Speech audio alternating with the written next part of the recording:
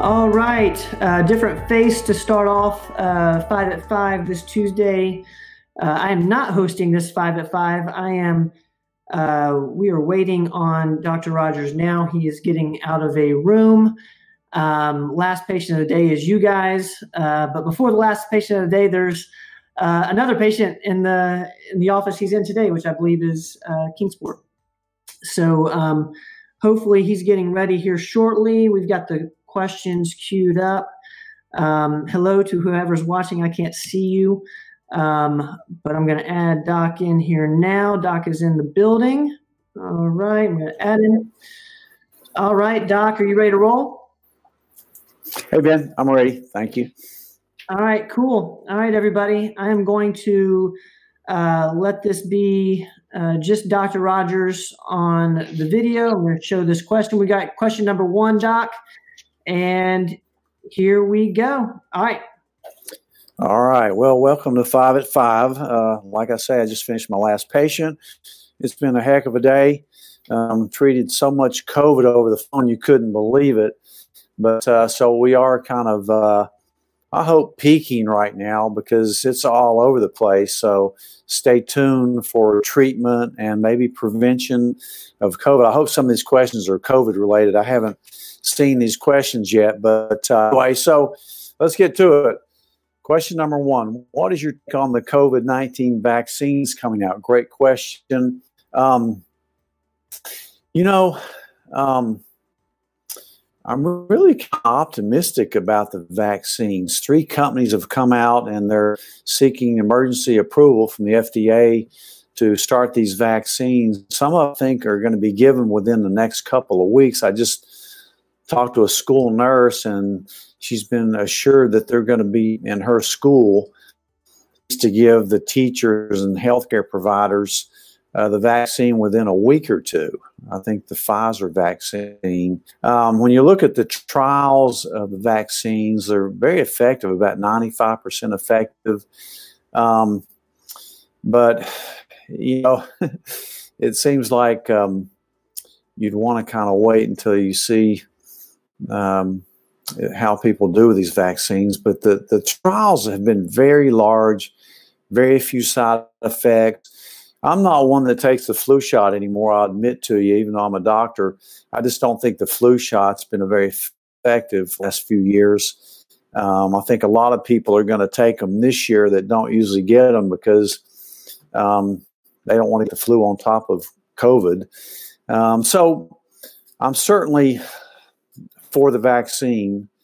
One problem is going to be distribution, I think, because at least 2 of the companies, you're going to have to store this at minus 70 degrees. So there's going to be a distribution problem.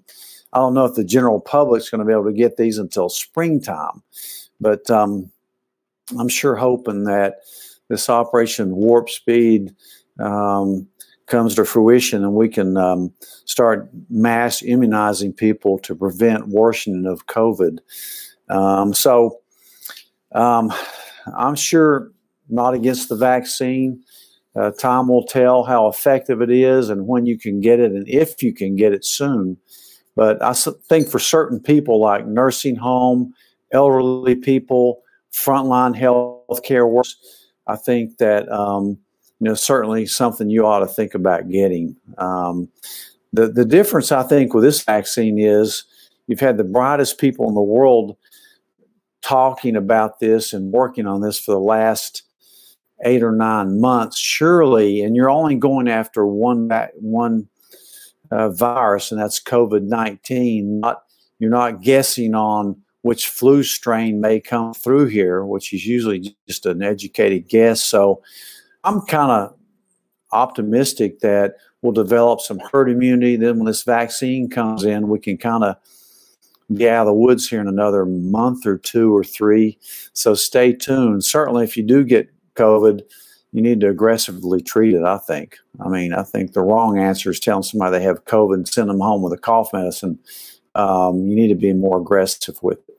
So, question 2. I hope that helped you out. 2, it seems like our COVID cases are going up dramatically in East Tennessee. Do you think we're at a peak? Well, that goes along with what I've been talking about. I hope we're at a peak. I got a feeling that it's going to get even a little bit worse in the next month because of the spread of it. I mean, we had Thanksgiving. We're having a lot of people travel. We've hit winter. Things tend to get worse during cold weather with these kind of viruses. So please take your vitamin D, C, and zinc.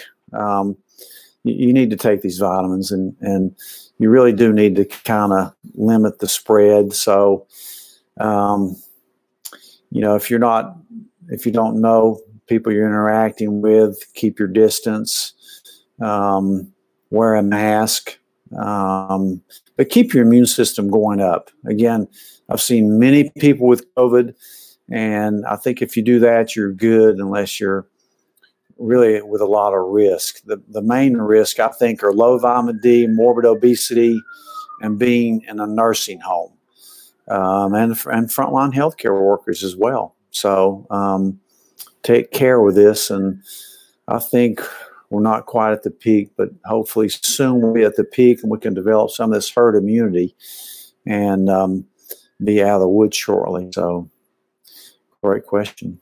Question 3. I keep hearing that vitamin D levels are a big indicator of COVID deaths. Certainly. Do we know why? Because your immune system. Vitamin D is a hormone that protects your immune system. What is your recommended dose of vitamin D during the pandemic? At a baseline, I think everybody should be taking 5,000 units. Personally, I've up to 10,000 during the COVID days, and the other vitamins you can take are C and D. I would take 1 gram of C twice a day, spread it out, and zinc milligrams a day for almost everybody with food. Take these vitamins, please, daily. Drink a lot of water, get plenty of sleep, get your exercise. Make sure your gut's working good. Take your probiotic. And certainly if you have hypertension or diabetes, keep those diseases well in check right now, especially. And as we head into the new year, think about your weight. If you're obese, you got to start thinking about getting some weight off, because your immune systems can be directly related to your weight and your gut. So I'm taking 10,000 at D3 right now. So think about it. And if you're low in it, if you know you're low, you can come in for a D3 shot. I give them in the office all the time, and then you can build it up orally. So, all right. Question 4. In this week's doctor's note, you mentioned The End of Alzheimer's by Dr. Bredesen, and then he has a second book. It's really more of his Alzheimer's protocol. It's more specific about which lab tests you should think about getting. And what's your biggest takeaway from those 2 books as it relates to baby boomers? Well, I'm a baby boomer. I'm 65, so I'm right in the middle of baby boomers.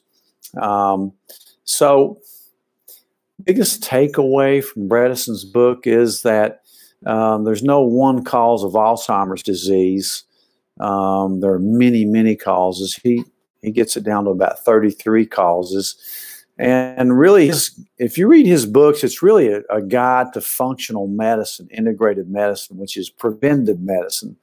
So if you have any takeaways, you're probably going to be looking at your hormone levels. You're going to be trying to stay lean, maybe on a modified keto diet, certainly doing some intermittent fasting, taking high-dose vitamins and supplements.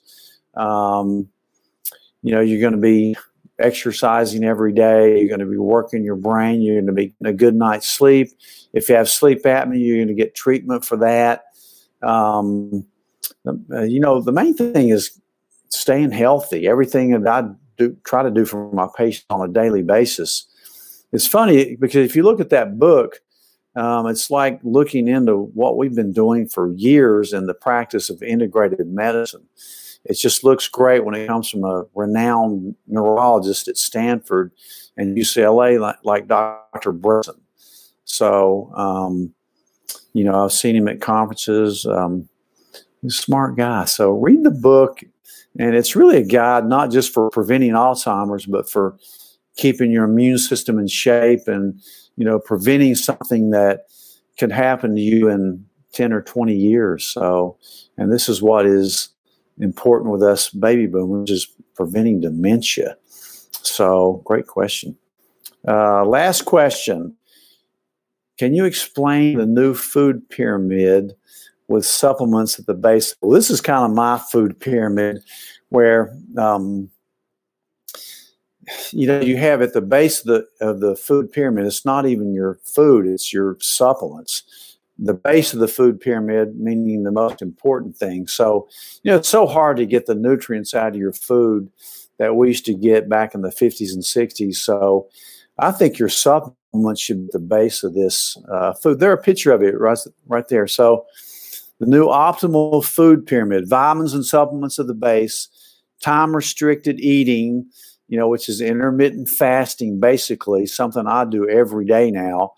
Then a low-carb, high-fat, moderate protein diet. And then lastly, and probably leastly, is the calorie consumption that you're doing. And again, there's a lot of other factors for things, but basically, I kind of saw a copy of this and I really liked it. So I kind of said, this is the food pyramid you should be doing instead of the old one that had carbohydrates and grains and things like that at the base, most important. Certainly, anybody that studies this knows that that's out. That's way in the past. So take a look at the food pyramid and see what you think. I do think I have a question here online. Does anybody have a question they want me to answer, Ben? Yes, we got a couple questions from YouTube, and I like this one to start off with, Doc. I'm going to go ahead and show this to you. What do you think? Is that true? Dr. Strange, are you related to Mr. Rogers by any chance? No, I'm not related to Mr. Rogers, but that's a great question. And, I was thinking maybe we were, but he's got a good question here. I'm going to show this next one right here. Again from Dr. Strange on YouTube. Thank you, Dr. Strange. Which is better, matcha or wheatgrass? Man, that's a tough one for me to answer. Trying to be gluten-free for me. I know wheatgrass really is gluten-free, so I'd go with matcha, I guess. I think that's probably, if you look into it deeply, and maybe I'll get into that next time a little bit more since we're kind of run out of time. But man, Dr. Strange has really researched this thing. But I'd go with matcha, I think, over wheatgrass. But great question. All right, thank you, Dr. Strange. Some of my nutritional friends.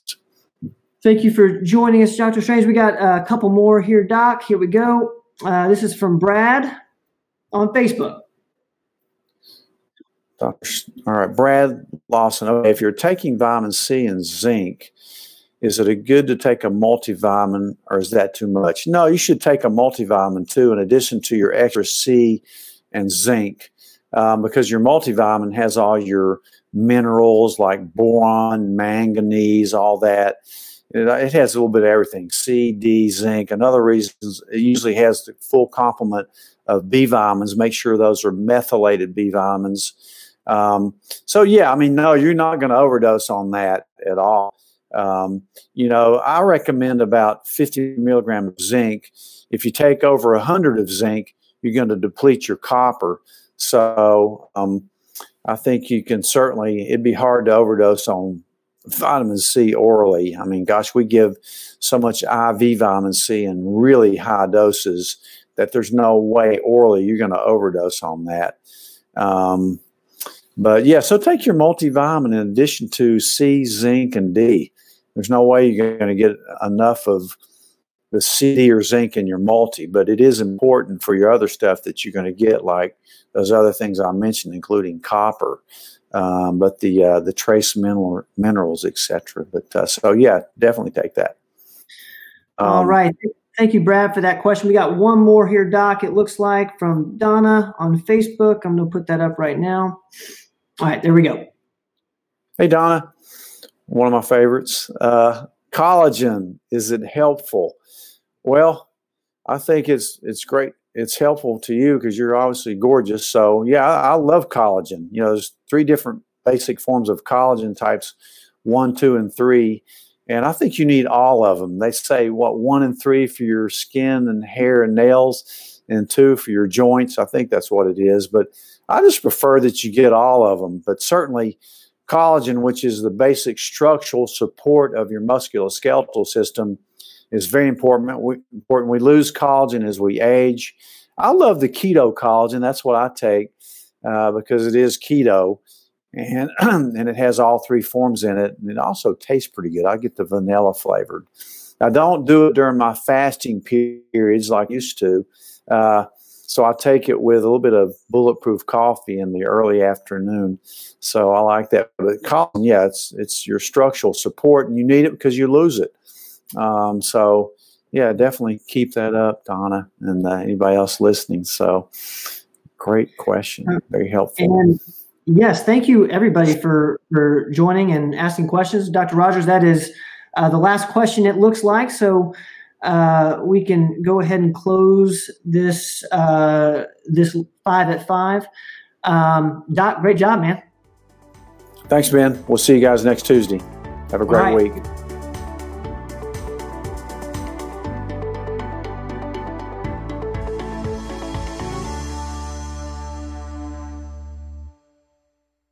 Thanks, guys, for listening to this episode of the podcast. Please share the podcast with your friends. And if you haven't subscribed yet, please subscribe. We will see you guys next time.